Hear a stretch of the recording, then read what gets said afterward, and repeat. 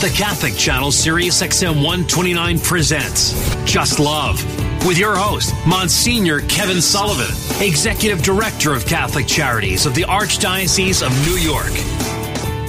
Welcome to Just Love.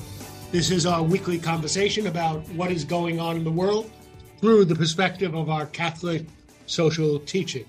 Tom, I haven't had you do this in a while, so let's do it as we are very much on the eve of the holiest time of our church year. What are the principles of Catholic social teaching? Sure. Well, Monsignor, the very first principle is the life and the dignity of the human person, which means that we are all, each and every one of us across the world, made in the image and likeness of God, and that dignity is inalienable. It means it's given by God as grace, and we cannot lose it no matter what we do. So that's the very first one. And the second one, which was also a way of saying human life is sacred.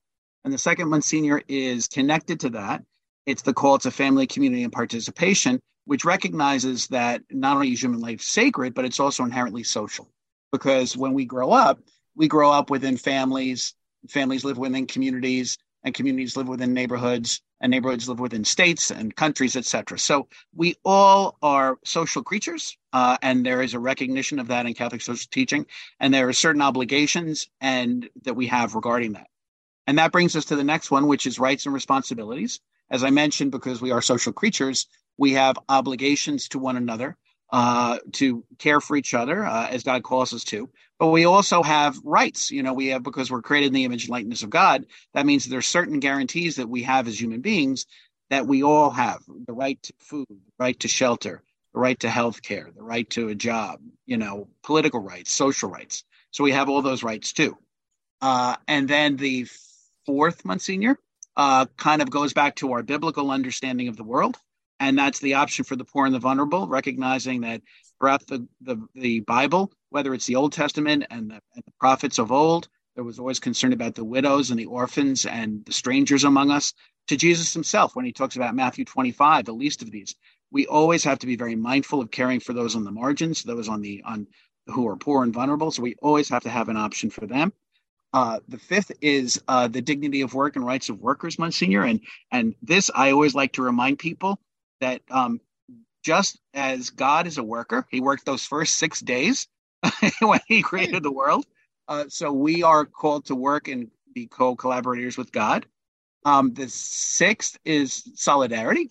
And solidarity is connected in a sense. When you end up looking at it, that means that my neighbor is not only the person who lives across the street, but also the person who lives across the world, and our concern has to extend to them. And the last one, Monsignor, as you know, is the one that you always tease me is my favorite, which is care of God's creation, which just reminds us that God has given us the world to be stewards of the world, not owners of the world. So we are called to care for creation as we would a gift. And that's the summation. Hey, Tom, you did that great. That is just a very clear kind of presentation of, what we're about in Just Love. We're taking those values and we're kind of saying, how does this issue kind of relate to some of those values? And it's going to, our next guest is, we're going to speak about the death penalty, which has to do with that, basically the sanctity of human life. Hey, Tom, a little bit later in the show, ask me about the dignity of work, because I learned something which really surprised me about work in South Korea. So anyway. I will do that, Monsieur. So our first guest is Richard Dieter, who is the Executive Director of the Death Penalty Information Center. And Mr. Dieter, thank you so much for being with us on Just Love. My pleasure. Thank you. Great. So I think the title of the organization is pretty self-explanatory. I guess you gather information on the death penalty. Am I correct? Yeah, that's right. We were formed to educate the public about how the death penalty works in practice. I think there was a lot of two-sided arguments about the theoretical application of the death penalty, but we wanted to talk about whether it's fair or whether it's people are adequately represented, are there chances of mistakes and things like that. And that's what we've focused on over the past decades, I guess, now. So if somebody were kind of coming to you and saying, all right, so tell me what's the basic, what's the quick fact sheet that you, or the primer that you kind of would share with somebody who was interested and didn't know a lot about the death penalty, but you want to give them the basics, give our listeners the basics. I mean, basically, the death penalty has not been working in the United States. It's been a failure on a lot of levels. One is that it's been revealed that mistakes have been made, that innocent people have been sentenced to death, and not just a couple, but more like over 100. And those people weren't executed, but they came very close. And then there are other problems, like the application is arbitrary. You can, predict more whether you're going to get the death penalty if you look at which state you're in, not whether your crime was worse than the others. And if you killed a white person, that's more likely to result in a death sentence than if you killed a black person. These kinds of problems, I think, have reached a crescendo. And what we're seeing now is a decline in the use of the death penalty, so that if it ever made sense, it doesn't anymore to have, a handful of executions of some poor folks who just, were the ones chosen out of a vast number of crimes, sends no message at all, other than perhaps a political message. So again, to give me a little bit of a broad landscape. I mean, we got a couple hundred countries in the world, something like that. How many of them do, as a form of punishment, have the death penalty? Well, it is, yeah. It's close to about 200 countries in the world right. that have the death penalty, that are in the world, and about 140 of those have stopped the death penalty, either by abolishing it in their law or by not practicing it in the last 10 years. Okay. The United States is not one of those. We have continued to use it, as has Iran and China and other countries that maybe we wouldn't want to be linked up with. But it's a small group. Now, some of those countries are large, but they are not the leaders in human rights, I would say. So again, just to give me and our listeners a sense of the playing field, let's just say last year, for example, how many executions were there by the death penalty in the world? Well, we don't know exactly how many were in the world, because China doesn't tell anything. We expect that you can just stop there. China doesn't tell anything about anything. Right. Yeah. So I mean, the numbers are like maybe 1,000, maybe 10,000. So and they so much contribute to the total in the world. But if you want to, at least we can count the United States. And in the U.S. last year, there were 18 executions. Okay. And, unfortunately, there were about 20,000 murders in the United States in an average year. So these 18 executions hardly made a ripple, and maybe just a drop in a bucket in terms of affecting crime or, giving retribution to the families or whatever motivation you might want to attribute to it. It doesn't make sense if it's 18 executions, 21 death sentences in the whole country last year. And these are near record lows. The numbers are not just, last year was kind of a fluke. No, it's been coming down since about the year 2000, coming down like 90% down. So it's not just a little trend. It's a rolling stone here. And so, and is your looking at things, you think it's going to continue to go down? I do. It's what's happening is that despite sometimes the political use of the death penalty as a sort of a badge of toughness, states have not, jumped back and demanded more death penalty. Now, there is some efforts to do that by those. I'm not sure I want to move to Texas. Right. But even there, the numbers of executions have dropped considerably. And so now there used to be 40 states had the death penalty. There's now 27 that have it. And of those 27, there's only about 5 that use it regularly. So we're talking about a minority within the country, that actually use the death penalty. And even in those states, the numbers have come down drastically. So, it's going to be a long time before Texas abolishes the death penalty, or Florida, or Alabama. But at some point, I think the U.S. Supreme Court has to look at this and says, well, this is unusual. The death penalty is not a national punishment that is used regularly in any way. It's unusual. Is it cruel? Well, it's certainly the taking of human life without much reason for doing so that can be justified. So, it might take a Supreme Court ruling, and that might take some years. It might take states that are, wedded to this just to say, well, it's not worth the candle. I mean, it's not worth the cost that we're having to put up with. Those kind of practical reasons can sway states, even if they were, committed to it as a crime process, or hoping it would be a deterrent. So we're speaking with Richard Dieter, the executive director of the Death Penalty Information Center. So what do you attribute it to, the decline? Well, that's a good question, and I've wondered it myself, because when I started at the Death Penalty Information Center, the numbers were going up. That is, in the early 1990s, executions reached about 100 in a year. Death sentences were 300 in a year, and places like New York adopted the death penalty. Kansas, the federal government expanded it, and so it looked like the death penalty was back with a vengeance. But I think what happened that really turned a lot of people around is the exposing of so many innocent people who were, almost executed, but for DNA, or but for some new science development, or just because they had more time, they were able to get more evidence that eventually exonerated them. These are not people that, they were still guilty, but they got out. No, these are people whom all charges were dropped, or they were acquitted at a retrial.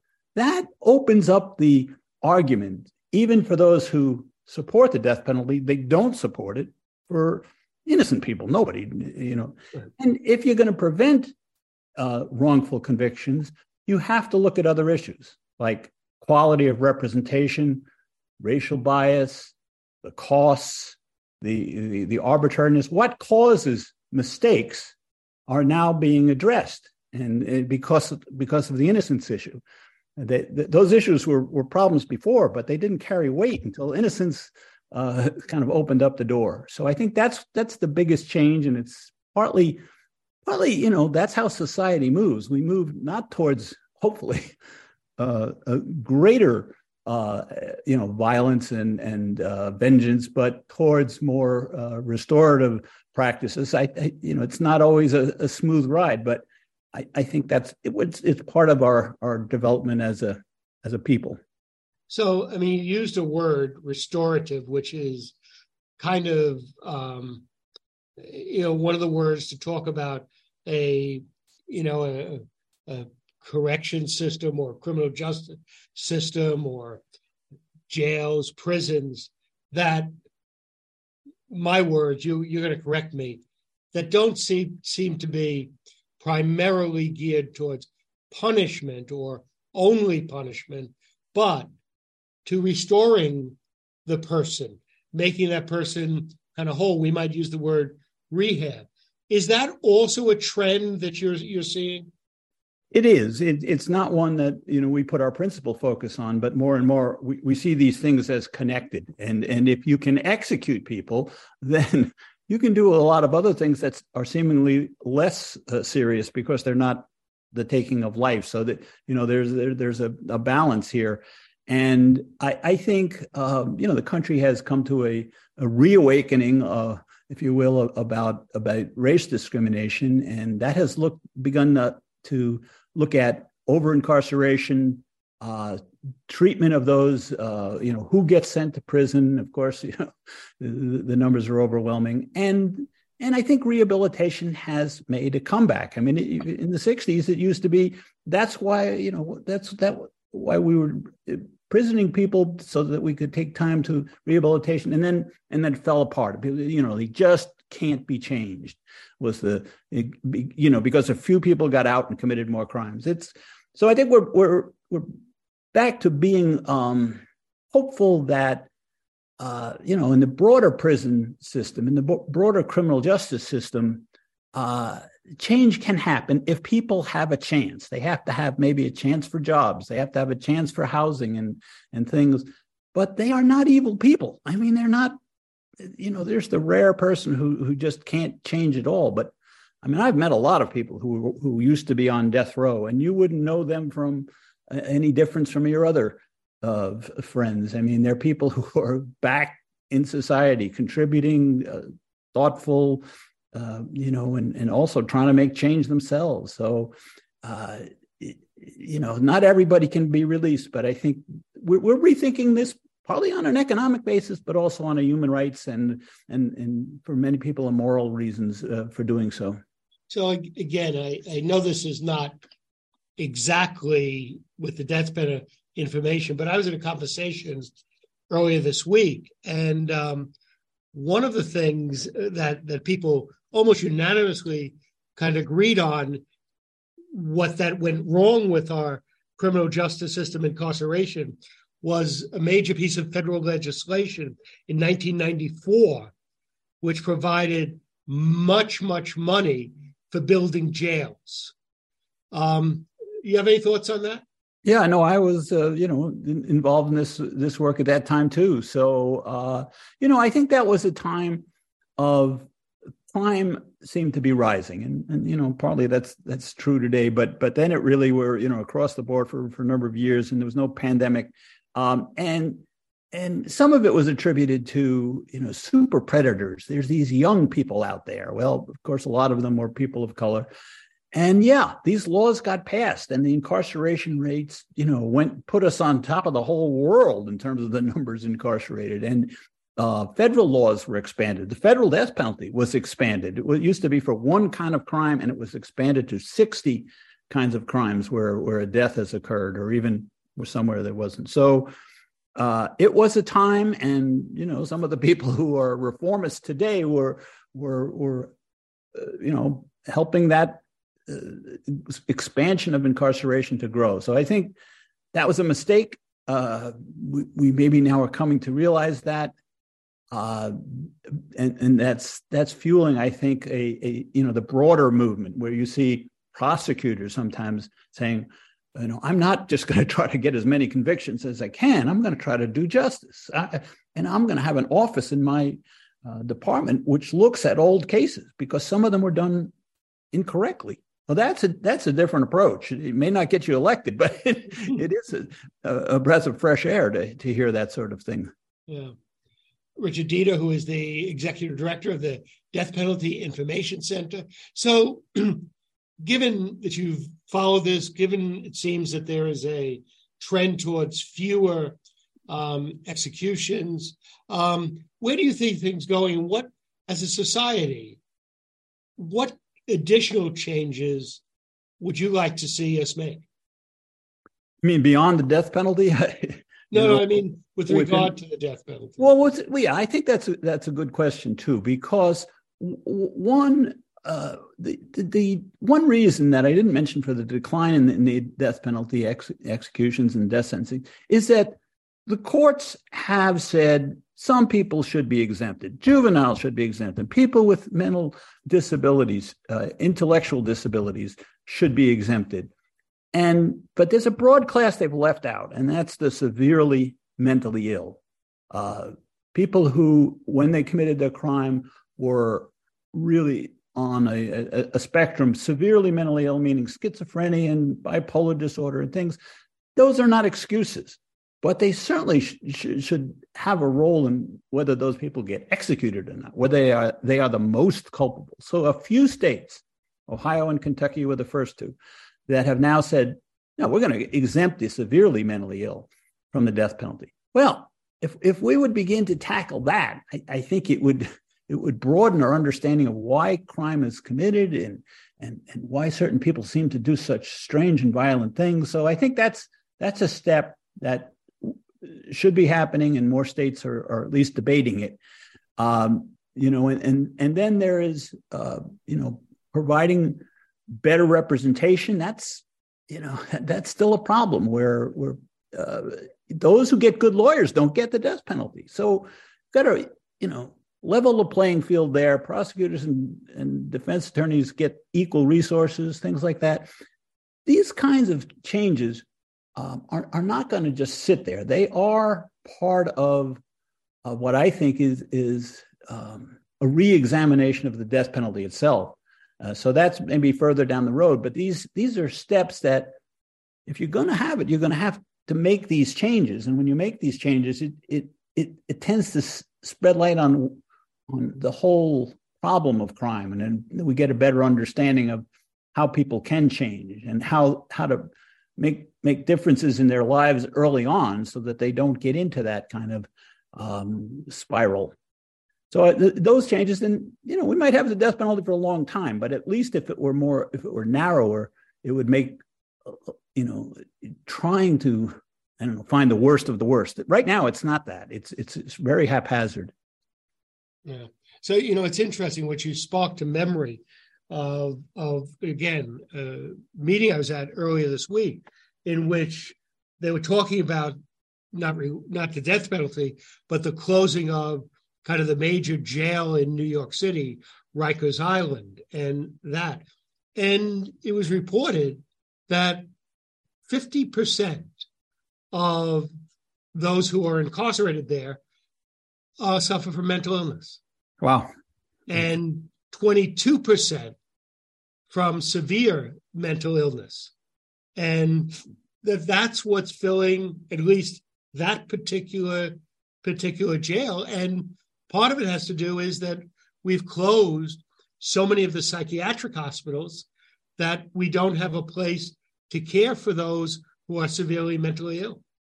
Yeah. The prisons are his hospitalization or treatment facility or whatever, and they're not equipped for that. They're not serving people very well either. When they do, you just lock them up, and the conditions tend to deteriorate because people don't want to work there. And it's and that's why I say, if we looked at it on the death penalty level, it might have effects across the board. And because the death penalty tends to shine a light on cases, and you start reading about people, their case, what were their lives like, and what led to this, and that's true of broader criminal justice as well. It's just that sometimes it takes a high profile case to get to that kind of rethinking of what we're doing. Richard Dita, Executive Director, Death Penalty Information Center, thank you for taking the time to be with us on JustLove today. Well, no, I'm very grateful for the opportunity. Thank you for your work. And thank you for your work. Right. It's time to take a break. Just love God, just love your neighbor, just love yourself, and our world will be more just, and it will be more compassionate. We'll be back in just a moment on the Catholic Channel, Sirius XM 129.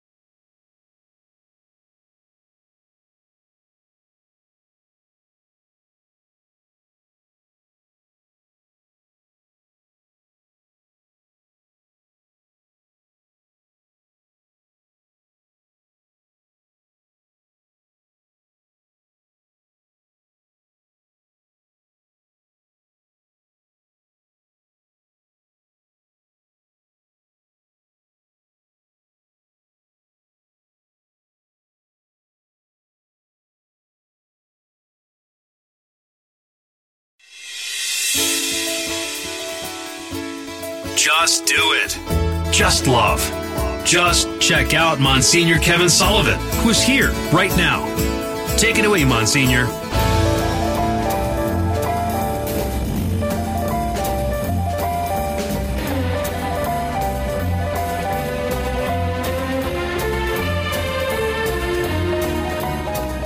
Welcome back to Just Love. Just do it. Just love God. Just love your neighbor.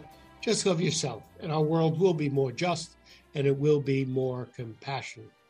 As we get to the most holy part of our Christian calendar, Holy Week and the sacred Triduum, we're going to take a look at a film about the journeys of Pope Francis.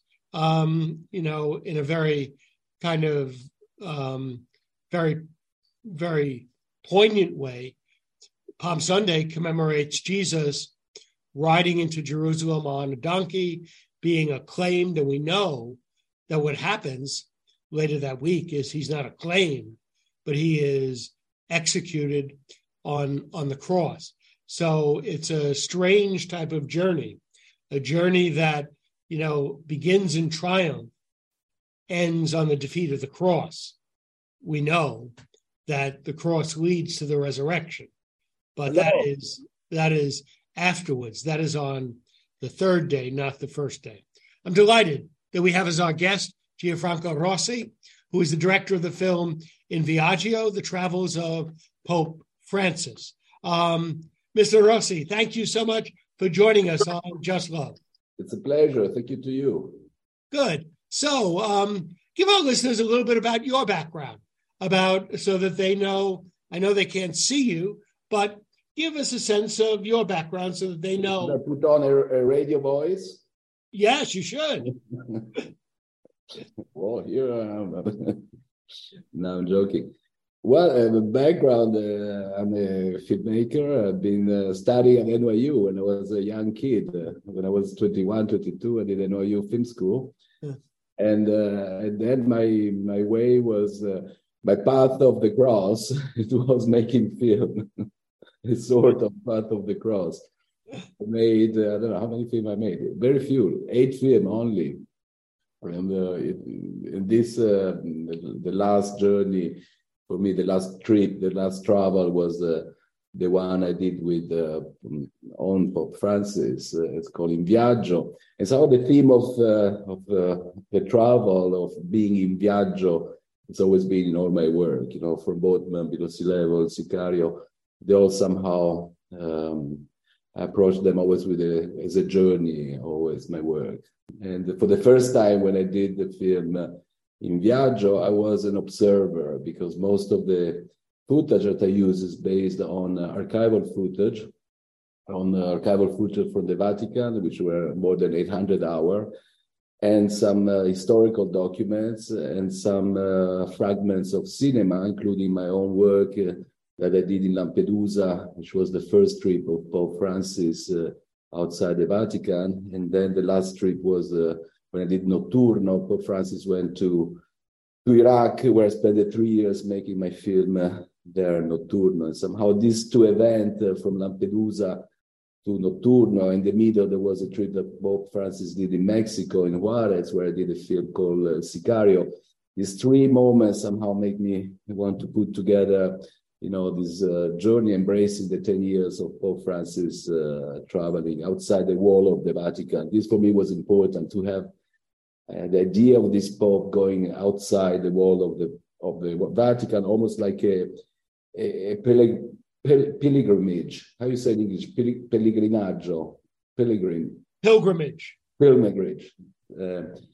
A sort of contemporary pilgrimage. Before people used to go to the Vatican. Now this Pope goes to the last of the world, the one we don't want to see, the one we turn our face around and we pretend they don't exist. Yeah. So it's interesting.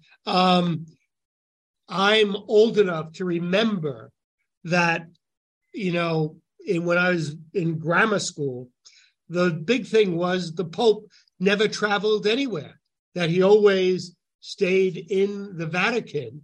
And the first Pope in my memory, who traveled any place was Pope Paul VI. Yes. A little bit why I remember that, because I was a teenager then, and he came to New York to talk to the United Nations.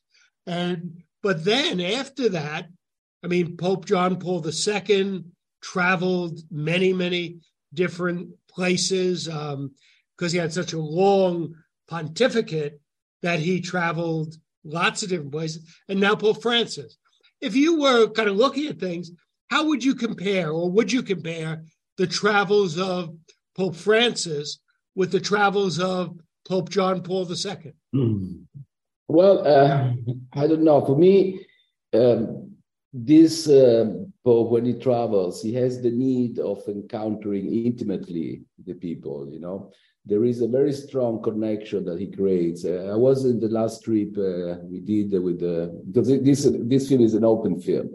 Right. It's although the film went to festival, started in Venice, it's been distributed all over the world, from China to Japan to United States, South America, Europe. Still, the film is an ongoing process. You know, it's like an open film.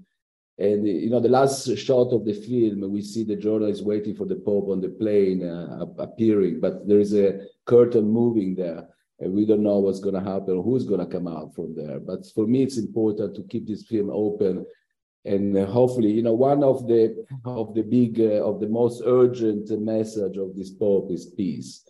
And I want to arrive with this film to embrace the moment where the Pope will be a witness of this peace process, and I hope soon this is going to happen, because otherwise we're going to be, as the Pope said, either we are united or we're going to completely fall apart, you know. And this Pope is a Pope that somehow, when he's traveling, he gives constantly an awareness, you know, an awareness of the theme that are important to him. The theme is almost an unfolding of the encyclica of the Pope, you know, of the book that he wrote, Fratelli Tutti.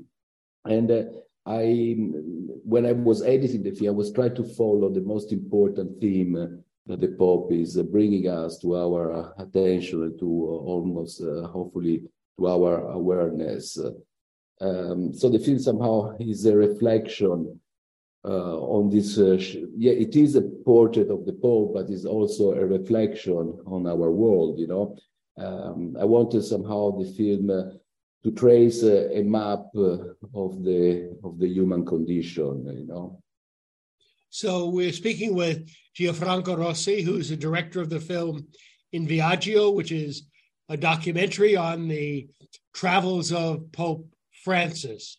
Now, you mentioned that you yourself did travel on at least one or more of Pope Francis's trips?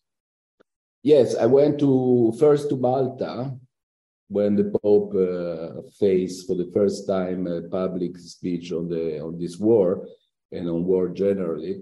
And then I went to Canada with him when he went there, when he made the indigenous population the victim of the residential houses, and he asked forgiveness. He uses in that occasion very strong words. He say this was a cultural genocide committed by the colonial church. You know, this is very, very heavy word that he used there. And I was a witness that encounter. It was very emotional, very strong, and very difficult, you know, to be there and to ask forgiveness.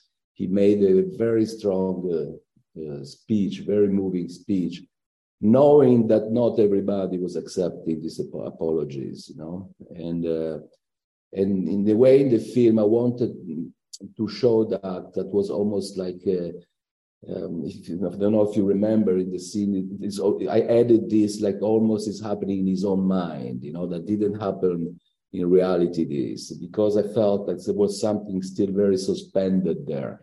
When I went to Canada, it was very important for me to be there because I discovered completely by chance this picture. I didn't know what it was, you know, when it was at the residential houses, I didn't know what was physically, you know, and then by chance I was in this school, and we were waiting to go out to encounter the Pope had.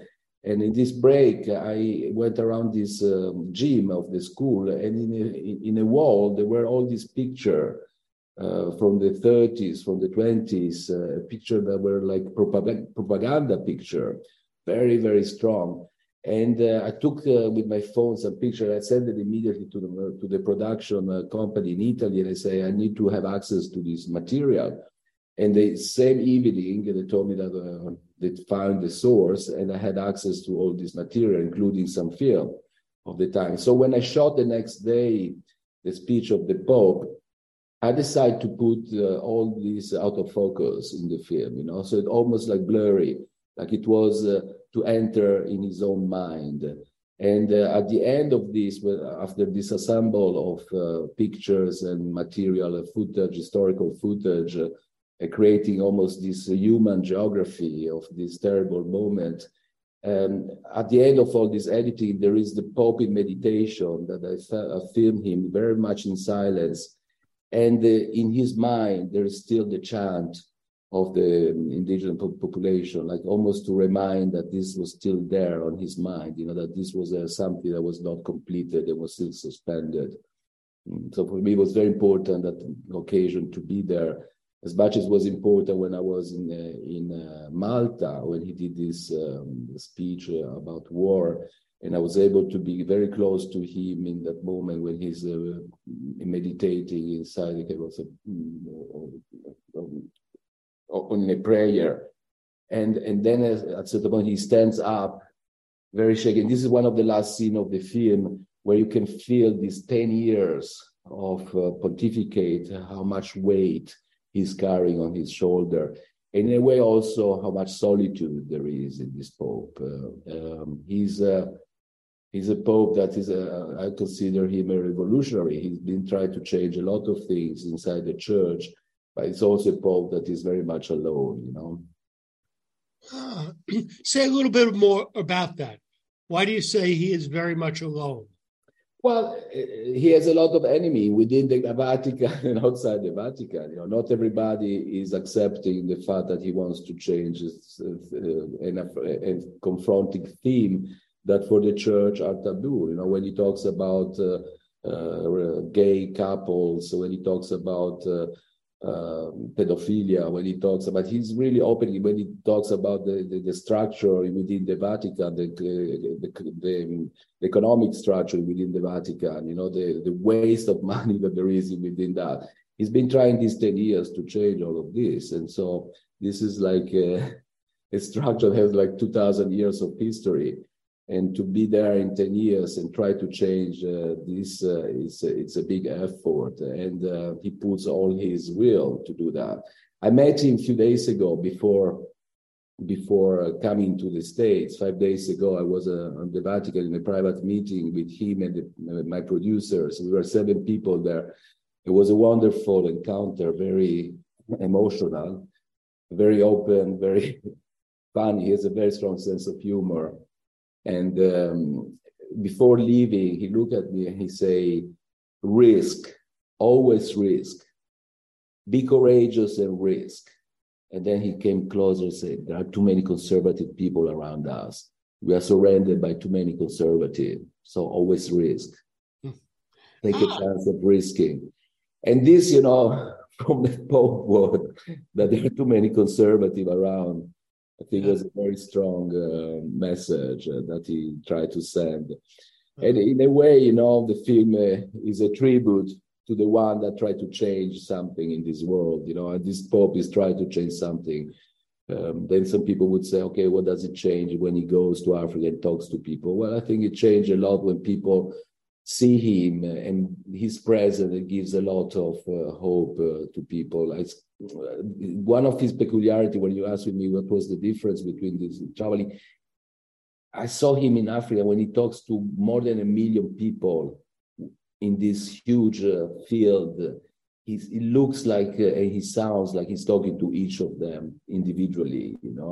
When was in Philippines after hurricane, and he has this moment of encounter with the population there. It's so close, the way he touches people, the way he embraces people, the way he goes around in his Popemobile without protection. He's the first Pope that is traveling without having a bulletproof cabin in the Pope-mobile. He doesn't want to have that. So he put himself always in contact with the people. When he was able to walk, now it's difficult for him to walk. He was always stopping the car and coming and going down and talk to people and be with people, like in Africa, like in Middle East, like in all these places. He's always able to have this physical and personal relationship with the population that he's encountering. We're speaking with Gianfranco Rosi, the director of the film In Viaggio, The Travels of Pope Francis. Let me ask you something which is not necessarily on the film, but you talked about your little private encounter with the Pope, which was a kind of a wonderful anecdote to share with our listeners. He has, as you said, sometimes he gets maybe opposition within the Vatican because of some of the things he said about homosexuality, some of his statements with regard to that.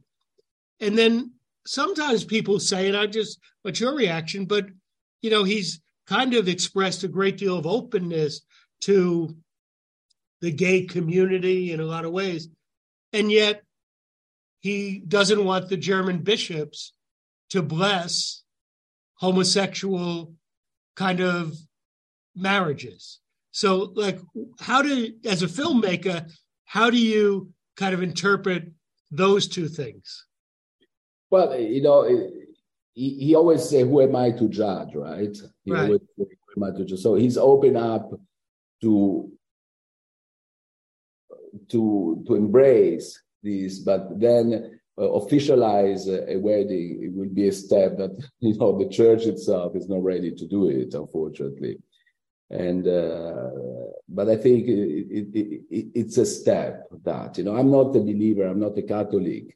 Yeah. And I see this Pope as a strong reference also politically, for me. This is a Pope that's able to open up a theme and position in a very strong political way that no leader in this world are going to do that anymore, Yeah. So I think in a way, we are living in a world that is a defeat, is a dehumanized world somehow. And the Pope always reminds us it's a shaky world. And he always tried to warn us in taking certain position, What's your position? The film starts with a radar in Lampedusa, where the Coast Guard is capturing the sound of migrants that are sinking. And he said, "Please help, help." And the guy from the Coast Guard said, "What's your position? What's your position?" And he said, "We don't know where we are. So what's your position? So the film wants to open up to this, almost a metaphor for me, where it says, "What's your position towards all the things that this Pope is?" And when I talk about poverty, about solidarity, about image, about war, about the armed cells, all these issues that he's addressing with such a vigor, no political man can do. When he was in the Senate and he confronted that, it was extremely powerful speech that he made about the war, when he said people that are selling arms are the ones that have their hands soaked on blood. And when he say dreams, a Pope that say dreams, don't forget to dream, don't lose the ability of dreaming. This is a world that needs your dream. Even if we don't see this world, but hope that one day this world that you're dreaming is coming up to us, And that for me is something extremely strong. When he talks to the bishops about pedophilia, that's an enormous statement that he does there. He said nobody is going to go anymore free of that. And this is a promise that he made. And this is a battle that he's winning, that he's doing it. And that's created a lot of, because everything before was within the shades and the bubble of the church. Nobody would talk outside. And this Pope is bringing all this theme out. Regarding blessing, I think, of course, I would love that he will arrive to do that. But again, we are discussing about 2,000 years of a very strong structure, which probably will be very hard to that moment. But the fact that he already is opening up to homosexual couple, I think, is a big step, It's the first step. So you have been so generous with your time and for documenting those travels. Thank you so much for taking the time to being with us on Just Love this afternoon. Thanks so much. Thank you to you, and I hope people go to see the film in theater. It's opening the 31st, and this is a film I think that has to be seen and watched in a movie theater. Great. We have to go back to the idea that we are smaller than what we watch, and being in the cinema, there is this beautiful sense of being smaller than what we are watching. Good. Like Gianfranco Rosi, the director of the film In Viaggio, The Travels of Pope Francis. Go see it in the theater. Thank you so much. Thank you so much. Thank Tom, you. I think we'll take a break. Just love God, just love your neighbor, just love yourself, and our world will be more just and it will be more compassionate. This is the Catholic Channel, Sirius XM 129.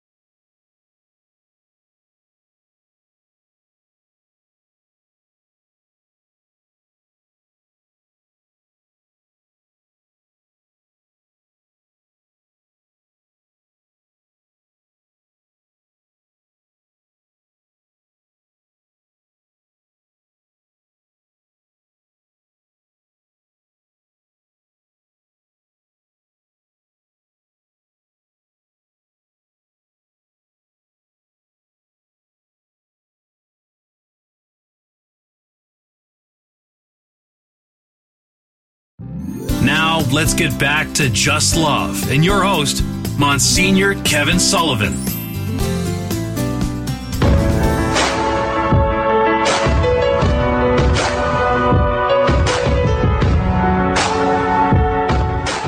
Welcome back to Just Love. Just do it.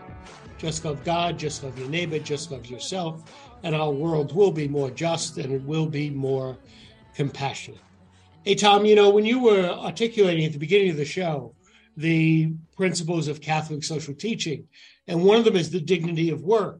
Mm-hmm. I was listening to something on the radio a while ago, and what do you think the work week is in Korea? Now, that's a little bit of a trick question, but what do you think? How do you think they write their labor laws? So how much can a person work each week?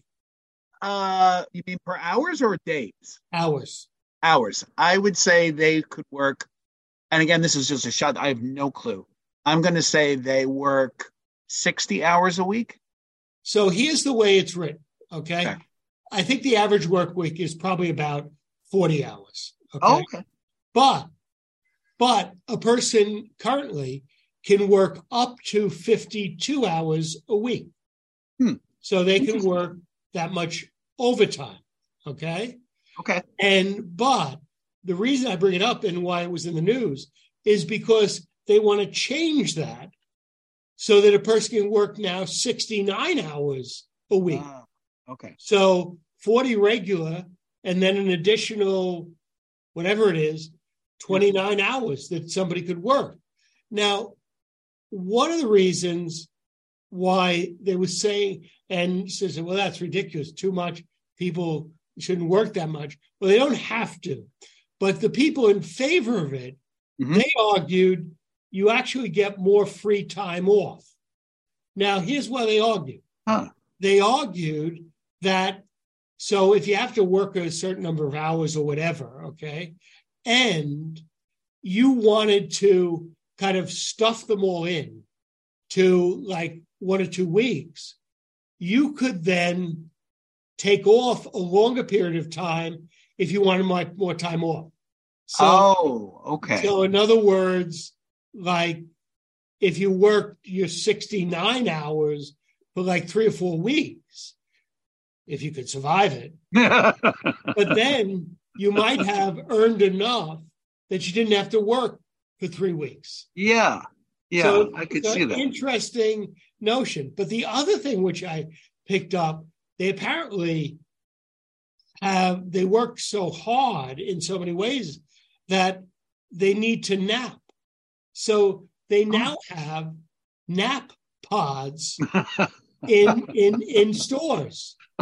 So that if for lunch, maybe you don't want to take lunch because you're too tired, you can go and you can rent for whatever it is, $5, $10 for a half hour, one of these little nap pods, which the way they were describing it, it's like, one of those big, comfortable movie chairs or something that goes back. And you can just go and put your headphones on there and just take a nap for a half hour. Oh, okay. I was going to laugh when you said the nap pod. I was going to say it probably is the size of my apartment. Well, it could be also. No. So, Tom, do you know how many square feet your apartment is? My apartment, I think, is 425. Okay, so I don't know if you saw in the newspaper, one of the Hollywood stars just bought a studio apartment somewhere in Greenwich Village with 400 square feet. Oh, wow. Okay. Now, so you read it, and like they were kind of touting the fact that he bought just such a little place, and I don't know how much it was. It was, maybe $300,000 or something like that. And so I'm saying, boy, that's interesting. But as you go down the article, a couple of blocks away, he's got like a 3-bedroom condominium or something, which is probably, 2,000 square feet or something like that. So I don't know why he's got this place. Maybe this is his guest condo. Yeah, or for his clothes, it's probably his closet, Monsignor. Yeah, I don't know what it is, but it's it is there. But it was kind of a little bit quaint. But I was really intrigued by the Korean situation about I'll use a word, a work ethic that they really a lot of work. And so it's very, very interesting that work is so constitutive of who we are as human beings, that how that work gets organized in these days in the United States. Is it remote? Is it hybrid? Or is it all in the office? Or what is it?